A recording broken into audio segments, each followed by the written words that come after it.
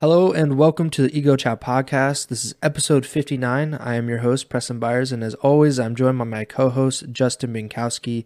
How are you doing, Bink? I'm doing well. How about you? Good. We haven't done a show in like 3 or 4 weeks. Hope you had a good Thanksgiving, and we're about to get into all of the holidays over the next month or so. But the biggest holiday of all has is about to come, and that is the beginning of the Call of Duty League season. That was a great segue. Um, and Today we're going to be doing a season preview, kind of looking at the rosters as they are currently constructed and going into the first week of the CDL season. And we're going to also give our predictions on the first week of qualifying matches as well, or seeding matches, however you want to phrase it.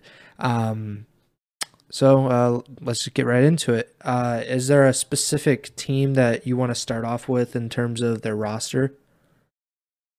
No, I think we can just rapid fire through this stuff real quick. Just say what the rosters are, and then we can talk about any in particular that you think are noteworthy.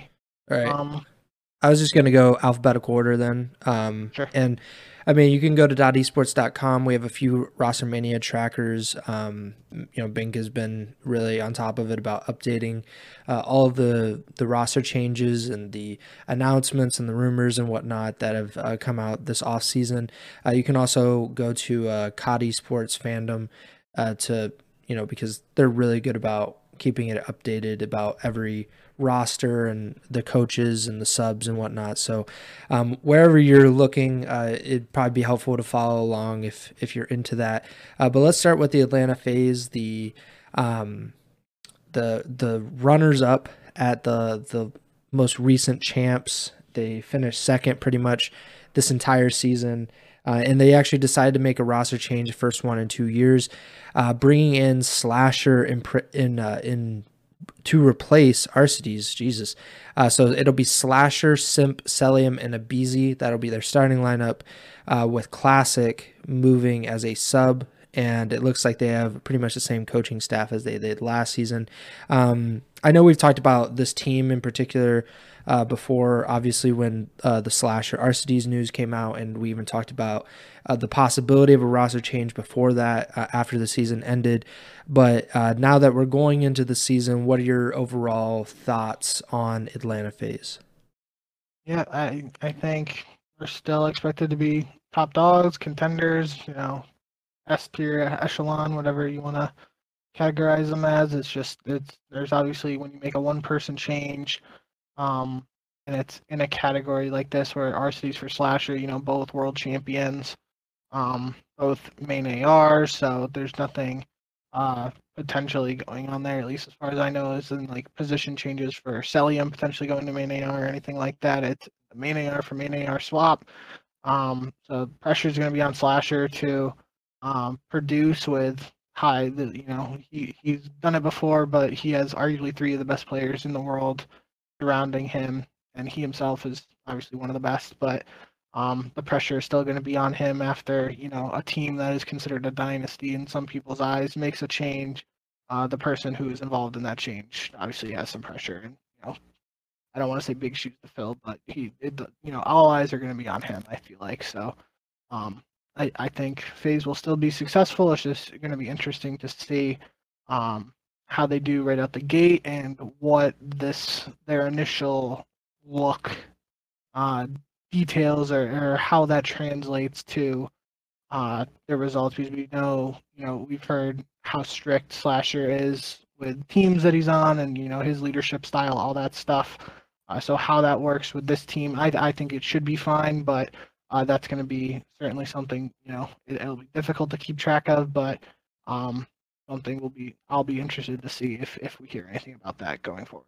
I agree. I think there are really high expectations for this roster, and right or wrong, Slasher will probably take the brunt of the blame if say they were not as good. They weren't like one of the top teams right out of the gate. I could see a section of fans just blaming him and saying, look, he's the weak link, you should have kept Arcides, blah blah blah. And I did think that they should have kept Arcides because I'm not in in the team. I'm not day to day with them. I'm not around them to understand what the team dynamic is like, and that's the case for all of these teams. But for FaZe in particular, for them to get second place at all but one of the majors and then get second place at champs, it felt like a mistake to change up that formula, especially with how successful they were the year earlier. But again, I'm not with the team, and maybe the change was very necessary, and this is a good change to have Slasher come in, and maybe that that leadership role, or just a veteran that's been around so many different personalities, so many different players. I think it could help, but that's kind of the beauty of the Call of Duty League season, is we'll get to find out pretty soon, especially with online, how crazy can guys get from playing MW2 online and with these qualifying matches and whatnot. Next team up is the Boston Breach.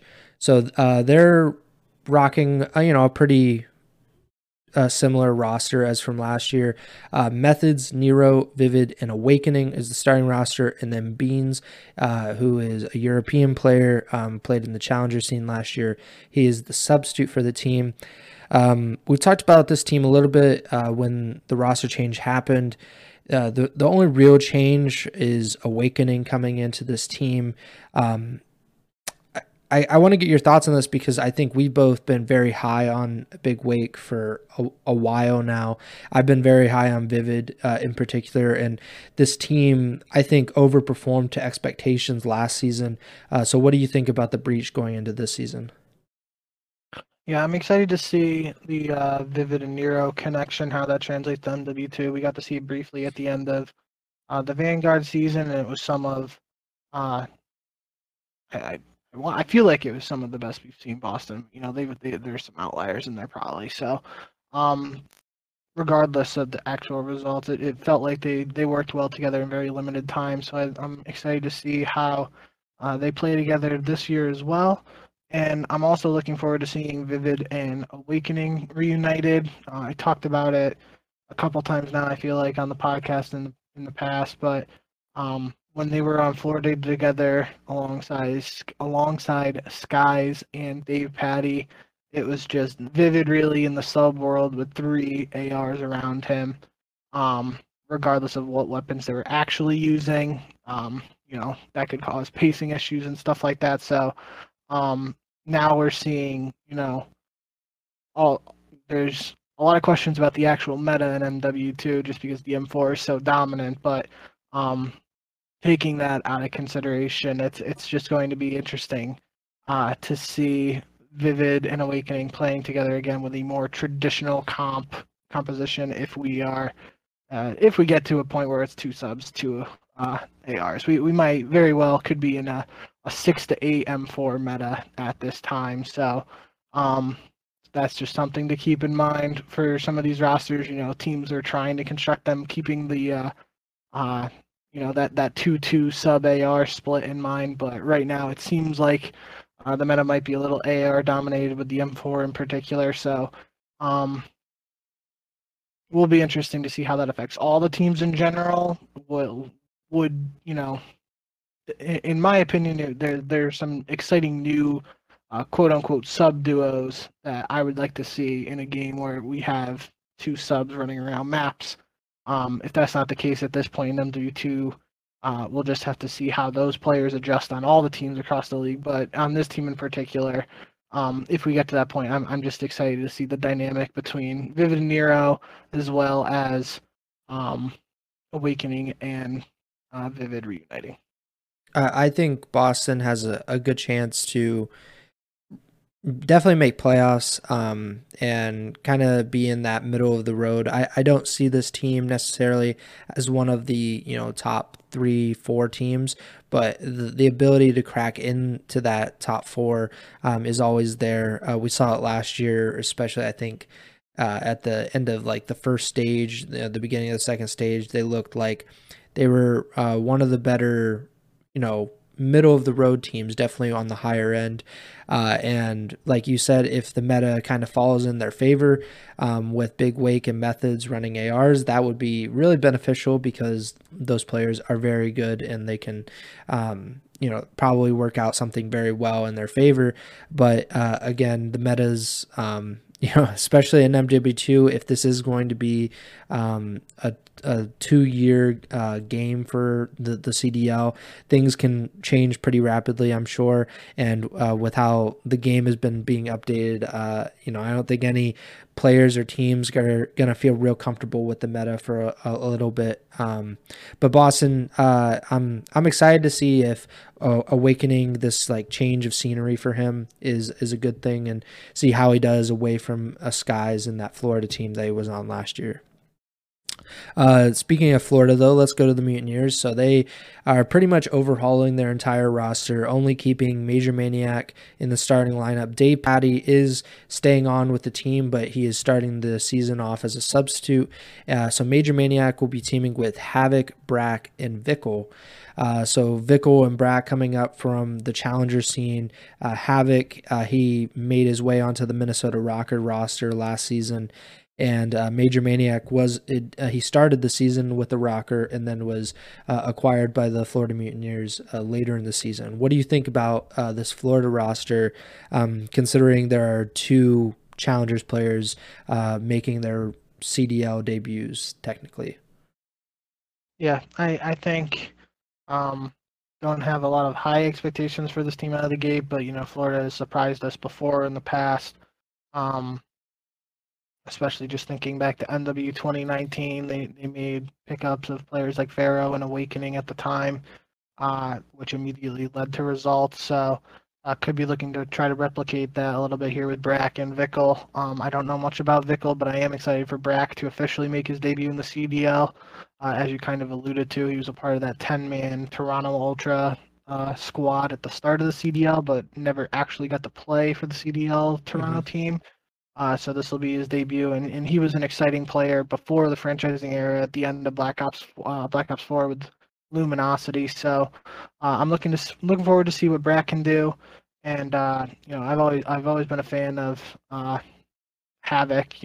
Back in his days of streaming S&D solo wagers with upside down sunglasses on, and Major Maniac is a player that I think is underappreciated in many aspects, just because he's one of those guys who, sort of like Classic, who we talked about just briefly earlier, but he's one of those guys who's going to go out and try to do whatever it takes to win, regardless of if the stat line looks pretty or not. He's going to hold down, your spawns and that sort of thing. When he was on Atlanta FaZe, there were multiple games I can remember of him just sitting in the hill and not even like really going for kills because everybody else on the team was killing everybody around him, so he didn't really have to. So he was doing his job, and that's what I would expect him to do on this team too.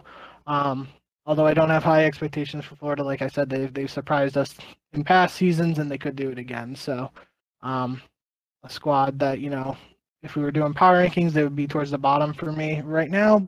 And again, who knows what happens?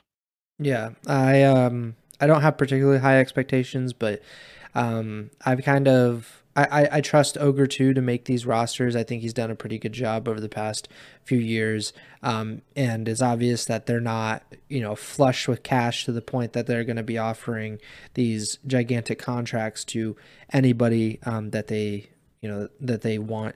But they've done a good job at discovering talent and utilizing it, even if last season wasn't the best show of form for them. But I like that being said, I don't really have incredibly high expectations. I would say that this team is, if I had to put it, probably bottom 4 heading into the season, just based on my preconception of where these players are in relation to the other teams. But like we saw last season, there are always chances to improve and kind of exceed those expectations. That's kind of what the season's there for. We don't, you don't play Call of Duty on paper, so it could be a good season for Florida, and we'll just have to wait and see. Let's go to the Las Vegas Legion. So this is the first season for the Legion outside of Paris. Obviously, the first 3 seasons, they were the Paris Legion. Now they are the Las Vegas Legion. And the roster has been pretty much overhauled as well. Temp is staying on. He is the only player from last season's roster to make it to this season. And Temp will be joined by Clayster, Prolute, and TJ Haley.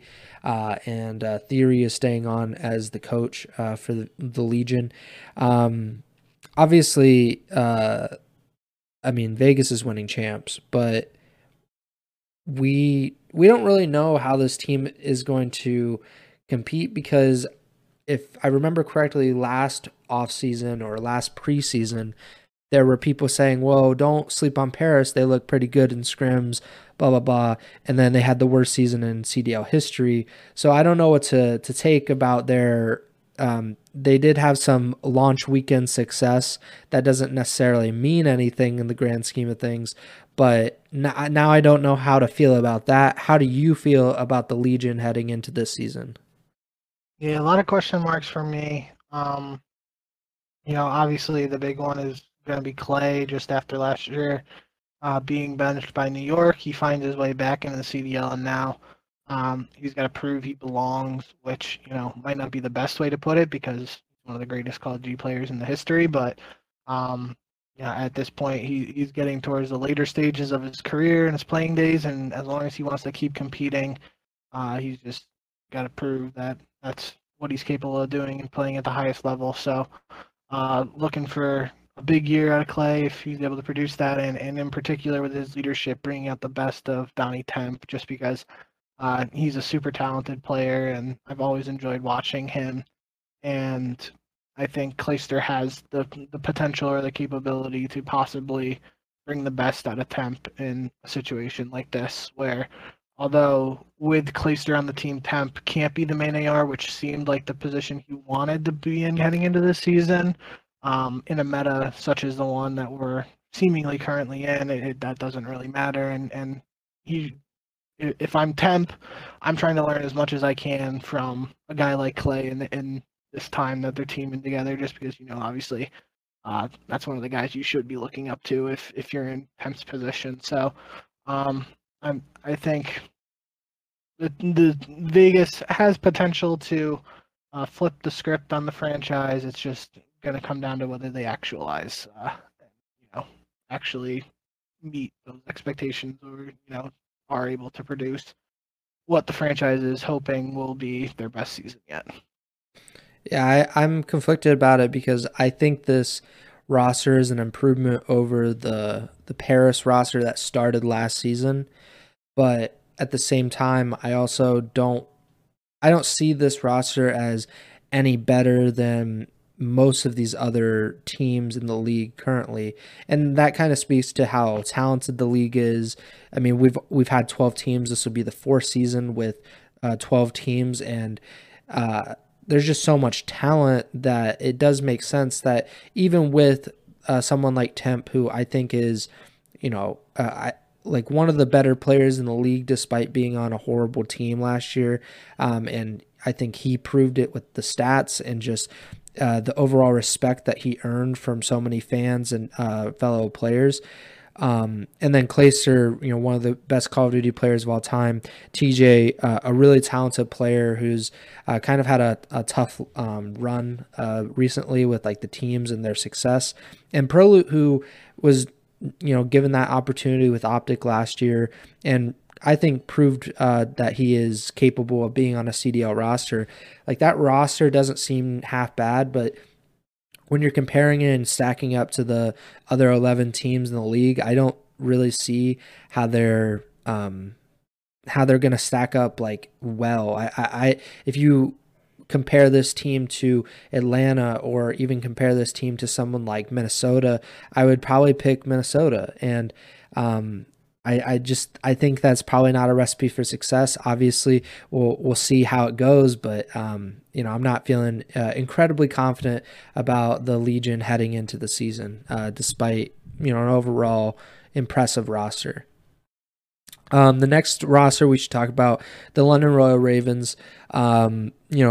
This is a pretty interesting team just from this simple fact that Paul X is making kind of a return. He was very impressive in his very short substitute role with London last season, and then Zero and Nasty representing their home country, and then we have Asim, who is moving from the Los Angeles Guerrillas to the London Royal Ravens, and then Scraps returning to the CDL as a substitute currently. What do you think about this Ravens roster? Yeah, I haven't heard too many good things about this team yet, but I feel like it was one of the last uh, teams put together. Obviously, Zero, Nasty, Asim, and Paul X with Scraps as the sub. Pretty sure that's been confirmed just by the fact that Scraps is playing in Challengers. But Mm. regardless, I think the team has potential. It's just maybe because of how late it was put together, then there might be some questions. I don't really know. The most interesting thing to me, though, is with a guy as talented as Scraps on the bench, it feels like an inevitability that if this team struggles, he will be back in the lineup at some point, as long as he's actually playing well in challengers. So I could see. I know one of the questions we did last year was what team do we think could be the first to make a change, and I can't remember if one of us said London or what, but I feel like this year, just because of that sub situation with a guy like Scrap just seemingly waiting in the wings, I feel like London could potentially be the first team to make a move to get him in the lineup if they struggle out the gate. Yeah, I definitely think that is a possibility, especially as Scraps gets more comfortable playing competitively again, in a team environment in challengers. Um, I think that's the biggest key right now is that he's been away for a little bit. And while he's, hasn't stopped playing Call of Duty, he was mostly playing like Warzone and Blackout before that. He wasn't really focusing on competitive other than maybe a short time frame. So just having a little bit of time to readjust and get back into this kind of team mindset will be interesting to see how long that takes. And if London actually goes that route, maybe they have some success and they decide to stick with it. But a really interesting roster to kind of keep an eye on as the season goes along. Next roster is the Los Angeles Guerrillas. Pretty much the same roster from last season, but swapping out Slasher for Arcides. So we talked about it earlier in the show. Arcides moves from Atlanta FaZe to the Los Angeles Guerrillas, and vice versa for Slasher. Excuse me. So RC, Spart, Neptune, and Hook will be starting. I don't have any real thoughts on this team because Slasher, I felt, was the most impressive player on the Guerrillas last season, and they were really bad outside of one tournament. So I don't know how much of a difference Arcides will make. What do you think? They certainly don't have a lack of talent on this Yeah. team. Seeing all of these players shine and have superstar performances individually at the separate moments, it's just gonna come down to what they're able to do collectively as a unit. Um, really looking forward to seeing whether who can step up on this team. Obviously, we know Spart showed some flashes with the Volk when he won MVP Major 2 last year. Neptune kind of had an up and down season. I think he, obviously had the struggles with New York, and then he saw some success in Challengers, got picked back up. So, Neptune has been an exciting player since he made his debut in the CDL in Cold War. But, like I said, all these players have the potential. It's just going to be whether they're able to actually put it together and see results as a cohesive unit. At this point, I see them as a middle of a pack squad, but certainly with the potential if they're able to. Last year nobody really expected them to take an event, so this year it could be a similar situation where they're maybe looked at as a middle of the pack team off the rip, but they might turn some heads down the road. Yeah, there's definitely a possibility. I have really pretty low expectations because I was very disappointed with the team last year and their results. Pretty much other than stage 2, that was definitely the peak, and they it was they had an inside track to make the playoffs, and every chance that they had along the way, they seemed to falter. And maybe Slasher was part of that problem, or I have no idea. But I have very little faith in the team to be one of those top teams just based on last season's results. But it's very possible that we see. The Gorillas with their immense talent kind of take over. I definitely see them as a top four team if they can figure all of that out. But it just I didn't see any of that last season.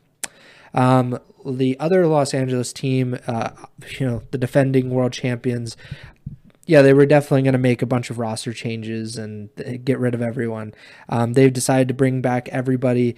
Their coaching staff is the same. The only change to this organization pretty much is the general manager role, with Novus coming in to replace Mud Dog.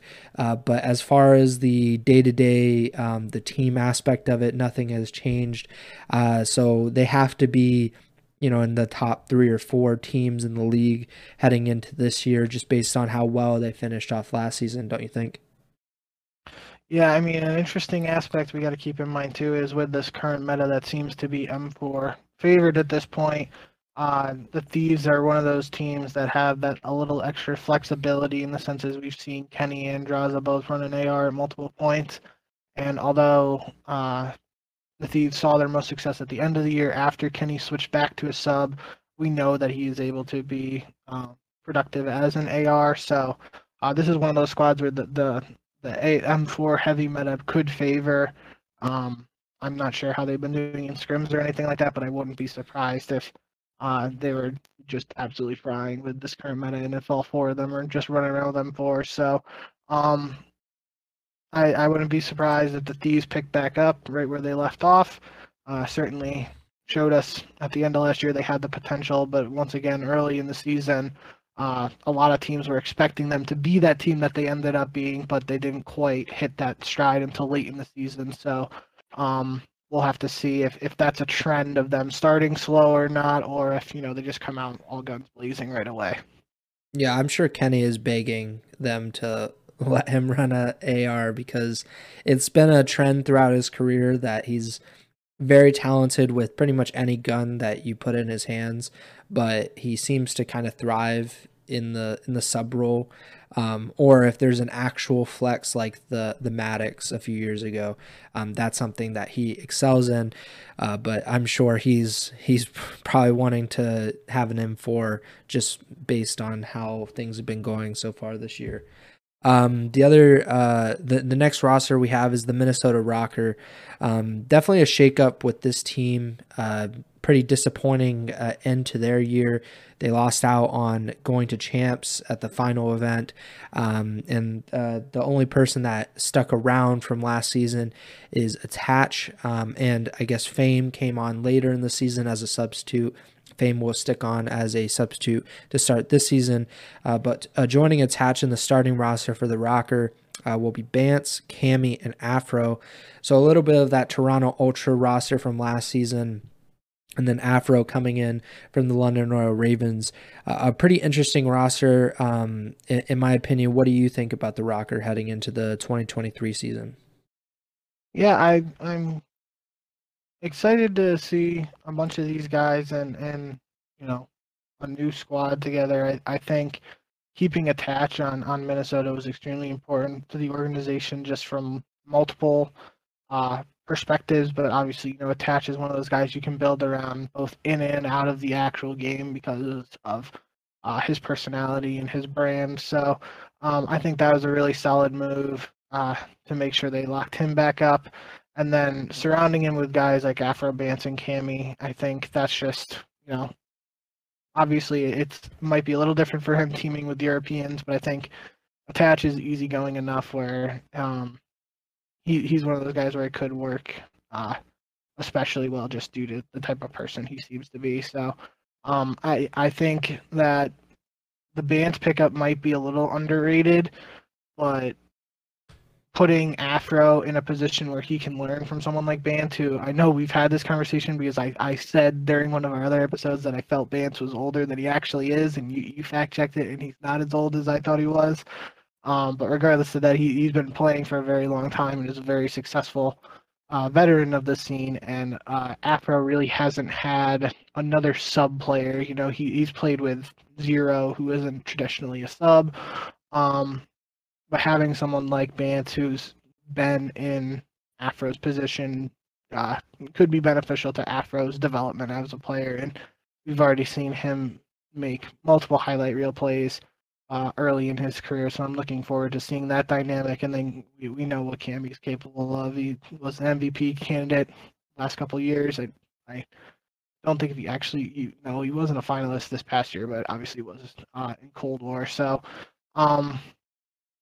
I just think the team has potential. I think initially they start out as a middle of the pack team for me, but they certainly have the capability of winning some titles this year. I feel like if everything clicks for them.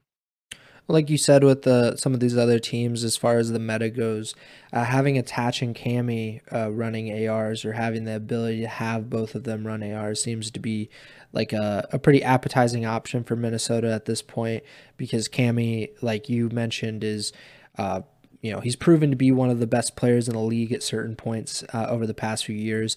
Attach was by far the best player on a otherwise pretty disappointing team last season. And I think the same could be said for Afro as well on London. That team wasn't very good, especially in the back half of the year, but I think a lot of people have respect and admiration for him and think that he's a really good player. And that's not to leave out Bance, because that wasn't his role. It wasn't his role to get all the kills and be the star player for his team. But I think he's an incredible veteran, the best European player probably of all time, at least like in this modern era.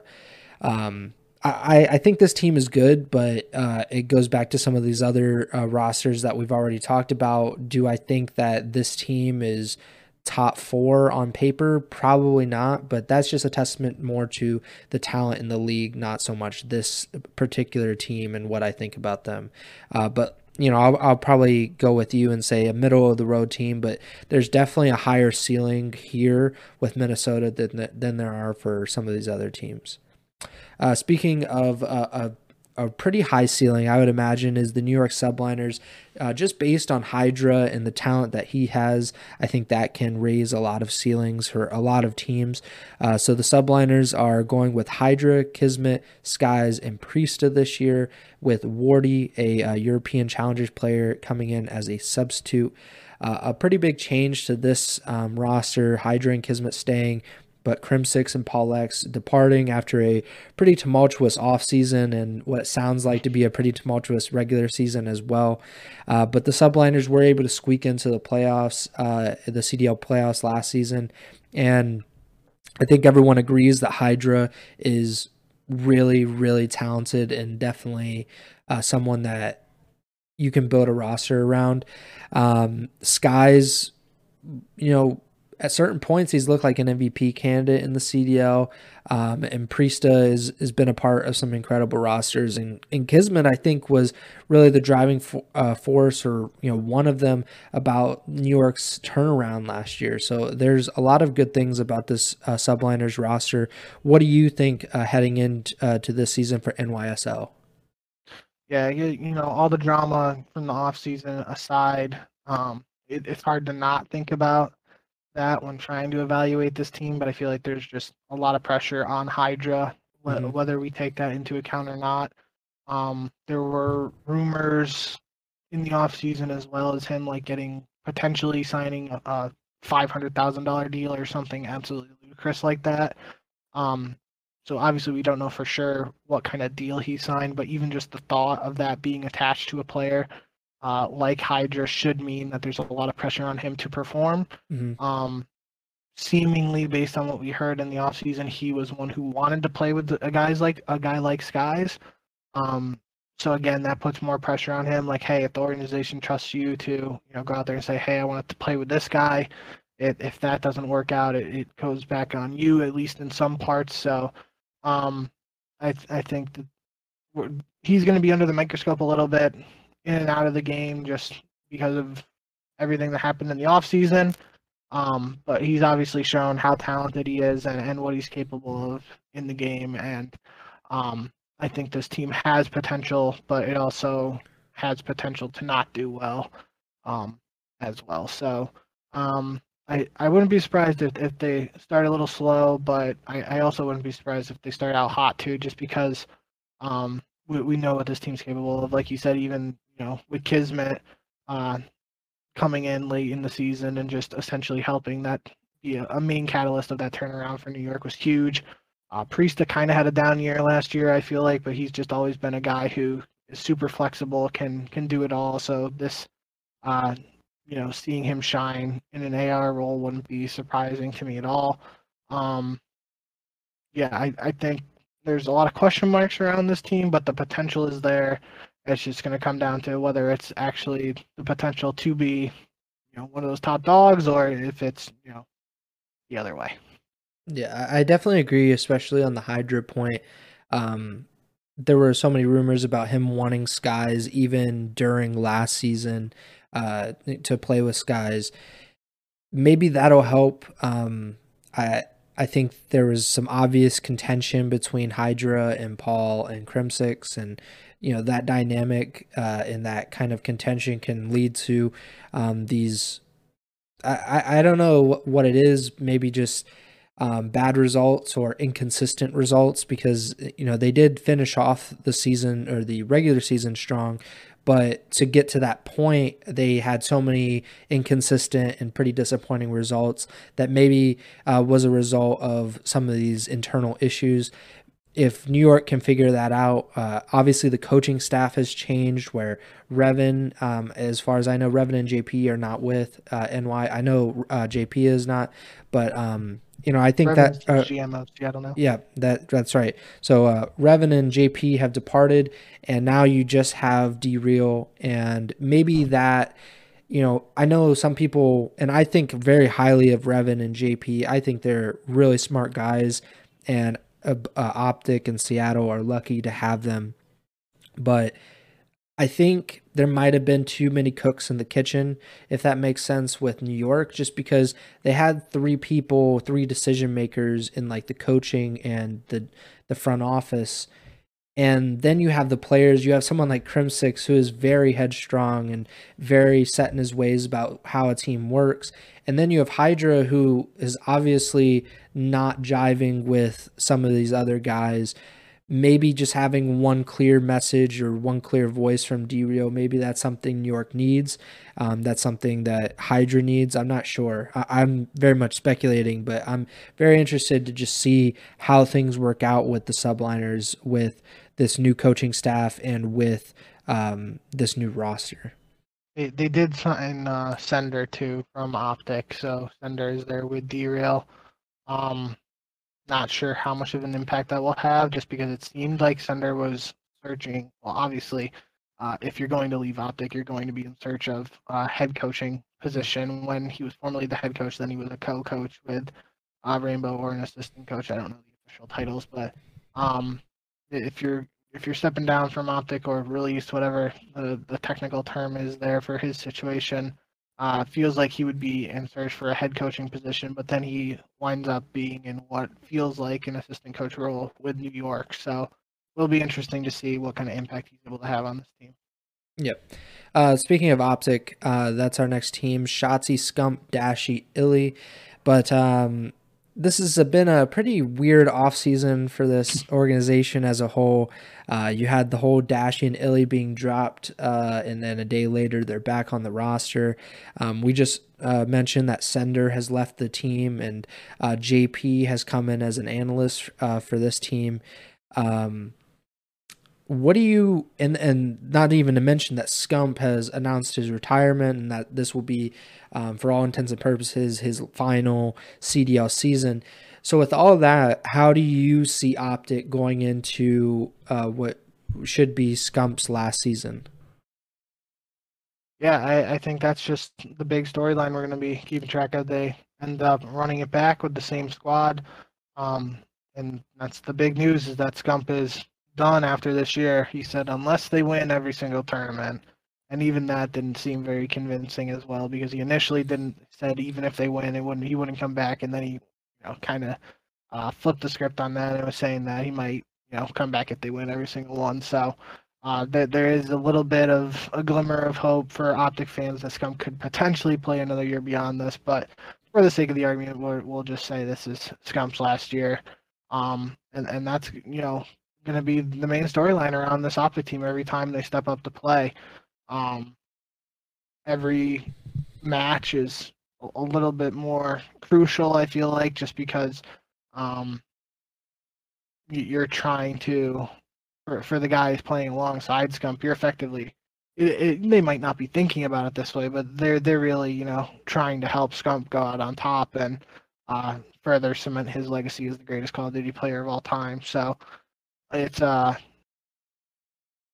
to be an entertaining season and one that has a lot of eyes on it for that particular reason.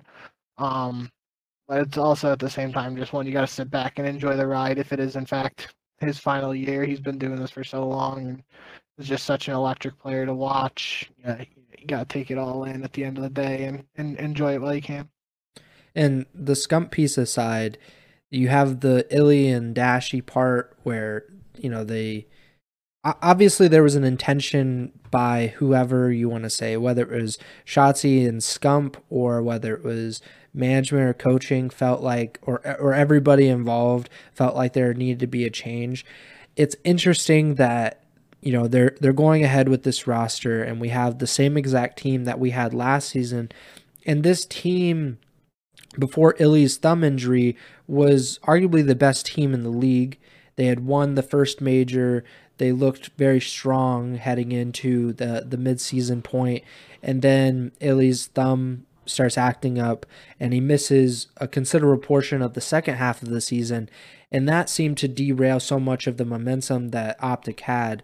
And now they're bringing back Illy and Dashy, and I'm wondering if, they said that everything's been patched up, that they had this heart-to-heart, but again, that doesn't mean anything until you face adversity again, because they didn't do anything in the off season. They were just playing different games, practicing with each other, blah blah blah. But when you get into matches, say they start losing, maybe they're like 4-2 or 5-3 or something like that. Does that change their perspective? Does that eventually lead to Dashy and or Illy, probably not Shotzzy or Scump, but mostly Dashy or Illy getting the boot? And I think that that's something to keep an eye on, is just whether one of those two players or both of those players will be removed mid-season if things aren't going according to plan. And then we have two final teams, the Seattle Surge, first of all, and then the Toronto Ultra. Starting with the Surge, they didn't make any changes to their roster, didn't make any changes to their coaching staff as far as I could tell, but then except Carson, who was with the CDL last season, he came in as an analyst, and then as we've mentioned, Revan coming in as the general manager.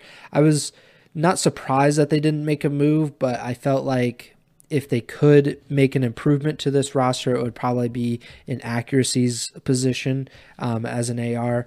What do you think about the Surge heading into the season after by far the best season the Seattle organization has had in the CDL? Yeah, I think we talked about that enough on other shows that we were saying if Seattle didn't stick with this roster, they could potentially look for a quote-unquote upgrade in the AR position, but obviously sticking with Accuracy. He has those intangibles, and he's the Iceman. So with young players like Mac, Pred, and Sib around him, it makes sense to have a veteran leader like Accuracy in the squad leading the troops. So obviously they won an event last year, and we saw a lot of great moments from all those guys, whether it was Pred popping off in the hard point on Tuscan or, Accuracy's plethora of ninja diffuses that somehow people keep letting him get away with. Everybody on that squad had highlight reel moments, and this team has a lot of potential. It made sense to me that they decided to stick, especially when you had guys like Sib and Pred on rookie deals. All Seattle really had to do was just extend their contracts, and they're able to, have two of the, top prospects. You know, they're not technically prospects anymore, but two super talented rookies going into their sophomore years. They're able to keep them on the books. So looking for big things out of Seattle this year. Definitely a squad that has potential to shake things up. And it might not, a lot of people might be looking at like FaZe, Optic, and LAT as like the top teams heading into the year, but Seattle is definitely a squad that could be, in that tier below those squads and pushing into that bracket if they're able to replicate what we saw last year in their best moments. Yeah, I don't really have too much to add on Seattle. We've talked about it quite a bit at length. And we'll finish up with the Toronto Ultra. They did make some changes in the offseason. Kleenex and Insight staying with the roster, but the Ultra have added Scrappy and Standy. Scrappy was on the Ultra Academy and A roster, and Standy moves from the Minnesota Rocker to the Toronto Ultra. I think overall this team is very intriguing, and a lot of talent is on this roster. What do you think? What do you think the ceiling is for this Toronto Ultra? I think the ceiling's super high. I'm really excited about this squad. I'm excited about Scrappy getting to make his debut. Uh, in game, he's shown that he's capable of hanging with the best out of the game, and just trash talk and all that stuff is super exciting to me. So I think he's going to be a great addition to the league in multiple facets. I've already said before too, I've sung Kleenex's praises enough at this point, but I'm really excited about Kleenex and Standy as a sub duo. I think they have the potential to work really well together if we get to see them in a meta that's conducive to having both of them on a sub at the same time. And yeah, this has got to be one of the younger teams in the league, even, with guys like, Insight. This is going to be his third year now, but he was essentially a rookie at the start of the Cold War season after coming in for Methods. Kleenex has been around for the whole CDL now, but Standy, this is his third season, which doesn't seem right, but it actually is. Wow. Yeah. And obviously Scrappy make it his first, but I still feel like this feels like a very young squad to me. So there could potentially be some leadership issues that might be something that pops up, but like you said, a lot of talent on this roster, and I'm excited to see what they're able to pull off. I agree. Definitely one of the more interesting, and I think the ceiling is very high compared to some of these other teams for Toronto. And I think we should also mention before we wrap up this portion of the show, Toronto does not have Marky B as the head coach anymore. So and we didn't mention that he is now the head coach of the Los Angeles Guerrillas. And Mayhem, who was, I believe, the Toronto Ultra Academy NA coach, he's also with the Guerrillas now, and Flux is now the coach for the Ultra. So maybe these things will affect it. We've talked about it before about how much the coaching matters and whatnot, but I think as the longer we get into the CDL, the coaching does seem to have some effect. How much is kind of up for debate, but it'll be interesting to see if Marky B's presence in LAG will benefit them, or how much, and the same with Ultra, how much his departure will affect the team. We've got that out of the way. Let's talk about predictions, because you beat me last season, but I'm not going to make it another season, and I think I took too many risks last year. I think I just need to trust my brain and not think about it, or trust my heart, really, because my brain's pretty dumb. But we're going to start with Boston versus Atlanta. So we're going to go through all of these matches. These are the first week of seeding matches, qualifying matches, however you want to phrase it. And we will get to the first major in mid-December, which will be very, very cool, and we'll make predictions for that as well. But let's start off with Boston versus Atlanta, the first match of the season. I'll go first. I'm not going to pick against Atlanta just off the bat. Like, I have to have some compass to follow. What do you think? Yeah, I'm going with Atlanta too.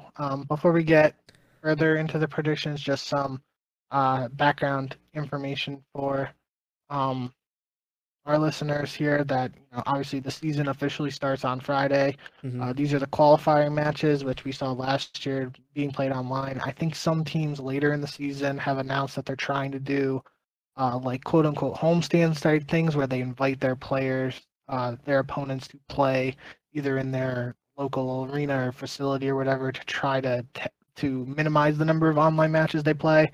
But as far as I know, these initial matches are all being played online, which with MW2 right now we've had issues with custom games. The CDL rules were actually removed from MW2 as a whole for a little bit, which caused certain issues with practice for a period of time here heading into the start of the season. So it feels like an inevitability that some issues could arise with these first initial online matches, but all that aside, that's what if you followed along last year, you should be familiar with this format.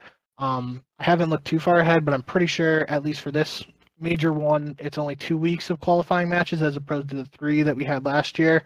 Um, Major one is also a little different that it is a pro-am, so it's going to be the 12 CDL franchises and 4 top challengers teams playing in a 16-team tournament, which would be separated into group play. Then the top 2 teams in the 4 groups move into winners bracket, other team, loser bracket, that stuff. Or maybe those bottom teams are just eliminated at the bat. I actually don't know too much about the format beyond the group play with the 16 teams, but regardless of that, major one is just a little different in that regard, and I just wanted to throw that basic information out for listeners before we fully dive into the predictions. No, that's definitely good. Like you said, this one is 2 weeks. We're typically used to the 3 weeks, and I think that's what's going to happen for everything but this one, if I'm not mistaken. So for the major one seeding matches, there will only be 4 matches per team instead of the 5 that we're used to, so 1 fewer per team, which makes sense because usually teams would play 2 matches 1 week, 2 matches another week, and then that final week would be 1 match. So not getting that 1 match week now. So getting back to the predictions, we both picked Atlanta over Boston. Optic versus Minnesota. I think I have to go with Optic. I think pretty highly of the team. I'm a little intrigued and a little worried about maybe their long-term future with the roster, but I think Optic over Minnesota is the right play here. Yeah, going with Optic too. The Vegas Legion versus the Los Angeles Thieves. I think this is a bad matchup for Vegas in their first match out of Paris. So I'm going to go with LAT. Me too. LAG versus Seattle, probably the match of the day as far as the matchups. I'm not really sure what to expect out of LAG. I'll go with Seattle. I was not very kind to LAG when we were previewing the rosters, so I don't think it makes sense for me to pick against them. Yep, I'm sticking with Seattle here too. Saturday, December 3rd, Minnesota versus Toronto, the Battle of the North or whatever they call it. I'm going to go with Minnesota on this one. I think they're a pretty I like the roster, and both of these teams are relatively new, some changes. Maybe this will be a standy revenge game and I'll be eating my words, but what do you think about this? Yep, I'm going with Toronto here.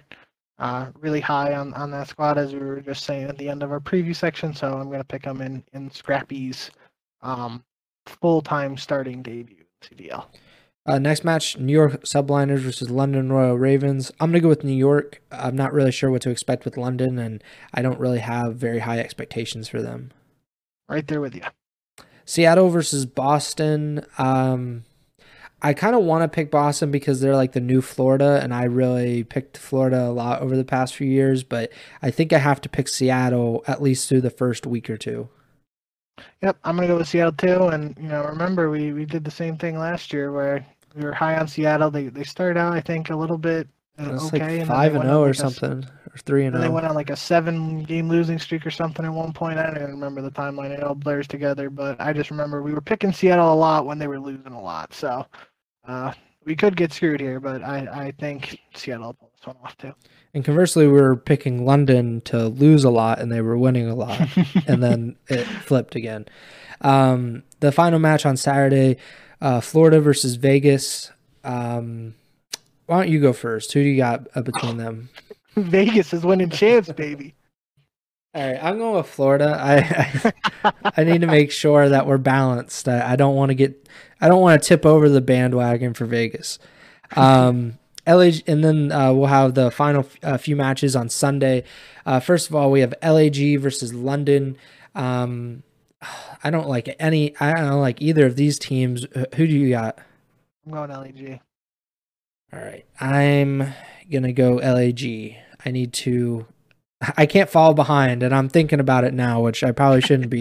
But if I pick Florida against Vegas and you're picking Vegas, I probably need to stick when I'm not sure. Optic versus Florida, I'm going to go with Optic. It doesn't really make a lot of sense to pick against them. Atlanta versus LAT, a rematch of the Call of Duty Championship from last season. A little bit different now that Atlanta has Slasher, a former LAT member. I'm going to go with LAT, and right. I have no idea why. I mean, they beat them enough at the end of last year. They should have momentum on their side. I'm going with Atlanta, though. Yeah. William Trust. And the final match of the week, Toronto versus New York. Who do you got? I'm going with Toronto. Yeah, I probably should pick Toronto. I'll go with Ultra. Definitely a tough matchup for on paper at least. You know, I don't know what happened. Maybe Toronto, like 50-point club, New York, but to me it just seems that this would be a tough matchup on paper. But I could see this one going either way. I said earlier in our preview how excited I am for Toronto, so I'm picking them to go 2-0, but, you know, I probably shouldn't trust Canadian franchises, and I might be let down. We'll just have to see. Well, we will get out of your hair then about the Canadian franchises. I don't know what the Ultra did to you. They've only given your new favorite player a chance at the CDL, but that is our predictions. We do that pretty much every show during the season. We'll keep you updated on who's leading and whatnot. I think Bink might have beaten me by like 3 or 4 matches last season. It was pretty close. What? Was it not that close? It felt pretty close. I don't think it was at the end. All right, maybe Champs got out of hand, but I was definitely within a few matches heading into Champs. And the Champs recap was episode 53. Yeah. So it was 7. I went 116 and 80. You went 109 and 87. See, all 7 of those matches were definitely London matches, I feel like. Because I was really on the bandwagon, and that bandwagon broke down so many times during the year. And they're pretty much the only reason I lost you, I think. I think that's pretty one of the reasons I was excited to do. Obviously, I miss doing the pick'em with like Mike and the guys. All having it in one doc, but I think having it with just us and being able to look back at that specific number as like record wise is pretty cool, and we'll be able to use that in multiple ways, you know, hopefully doing this for years to come, looking at maybe the potential of the difference in the number of matches, because obviously 116 and 80, that's what, just under 200 matches, 196 I believe. I don't think we did like for all the that's not including the pro-am and that's what I was, the pro-am and the kickoff and stuff like that. So we didn't do it for all of the actual, well, I don't want to say actual tournament. We didn't do it for all the tournaments on the schedule as in depth as we do for like the actual majors and champs and stuff. But still a good gauge of the amount of matches that are played throughout the year, and obviously that was the first year we've done that, so 116 will be the number to beat for anyone going forward. Yeah, definitely something that we'll keep track of as the season goes along, and hopefully we'll both beat 116 and I'll beat you by at least 1. That would be nice. Is there anything else that you want to talk about before we get out of here?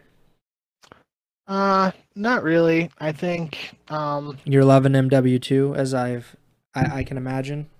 Everybody's loving MW2, even especially the pros. They're very high on this game. Yeah.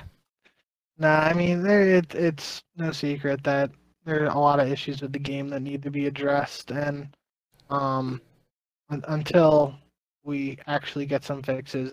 It could be a bumpy start to the season, but we've had some unfavorable games the last couple of years, and I still firmly believe, even though you have,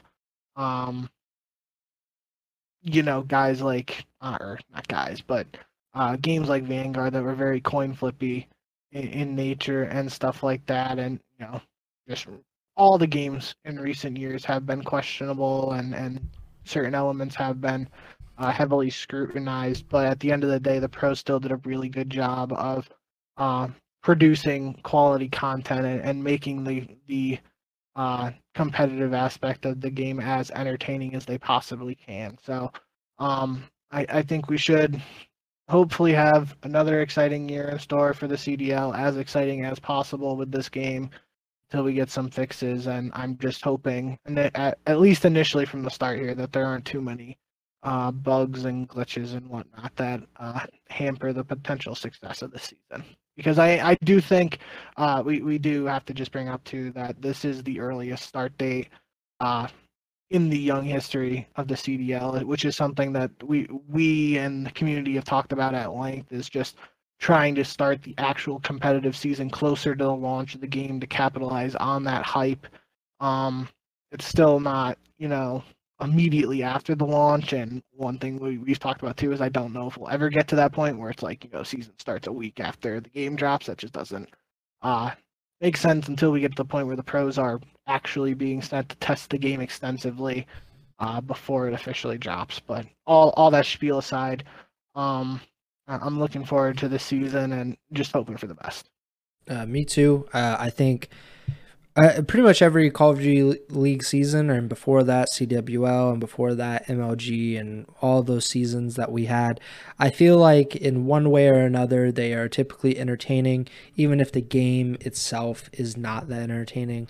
For example, I hated Infinite Warfare. I'd never played it, and I watched a lot of it, and I didn't like the game. I didn't like the style of the game, but the matches were always pretty entertaining and, really hotly contested. And I think at the end of the day, that's usually what it's all about, is about the competition and not so much the game. Although the game definitely should be good, because that helps so many other things outside of that. And I'm not even just talking about viewership, but just like everybody playing it and being interested in it. But you gotta be realistic, and that's probably not going to happen, at least immediately, and definitely not going to happen without the input of the pros and the influencers that have a vested interest in the competitive scene. But again, I think it'll be a good CDL season. I think this format is this will be like the first season that the CDL is kind of rolling with the same format as the previous year, even with like a slight change with the first major being the Pro-Am. That really isn't a big change, and I think it's really just a positive change, if anything. So I think it'll be great, and I'm really happy that the CDL is back, because it gives me something to talk about, to think about, to talk about now, and in the podcast. But yeah, that does it for me. That does it for Bink. Make sure to subscribe or like our podcast, whatever platform you're listening or watching on. We're on YouTube, Spotify, Apple Podcasts, etc. Make sure to give us a 5-star rating, a thumbs up, whatever, to make sure that you're supporting us however you can, or wherever you can. Follow us on Twitter. He's at JBink with 2Ks. I'm at Presbyers, and the podcast store is at Ego Shout Podcast. The next show will be sometime next week. We don't really have like a set day, but it'll be earlier in the week, maybe Monday, Tuesday, Wednesday-ish. And we'll be talking about how the first week of matches went, if there were any 3.5-hour delays that we need to talk about and break down. And we'll also be talking about the second week of qualifying matches and giving our predictions and whatnot about those matches. But yeah, that does it for me. Bink, take it away. Yep. Thank you guys, as always, for tuning in. I know this offseason felt a little weird, in my opinion, just in the sense we didn't have as many shows, and we had multiple week-long breaks in between episodes. But with the season officially starting this Friday, this should be the start of us, getting back in the routine of regularly producing these podcast episodes based on actually having season matches and stuff to talk about. So I'm looking forward to the upcoming season. Hope you guys are too, and hope you guys are looking forward to another year of the Eagle Chow breaking everything down and giving you all your CDL needs in that regard. So thank you guys, as always, for tuning in, and remember to send the chow.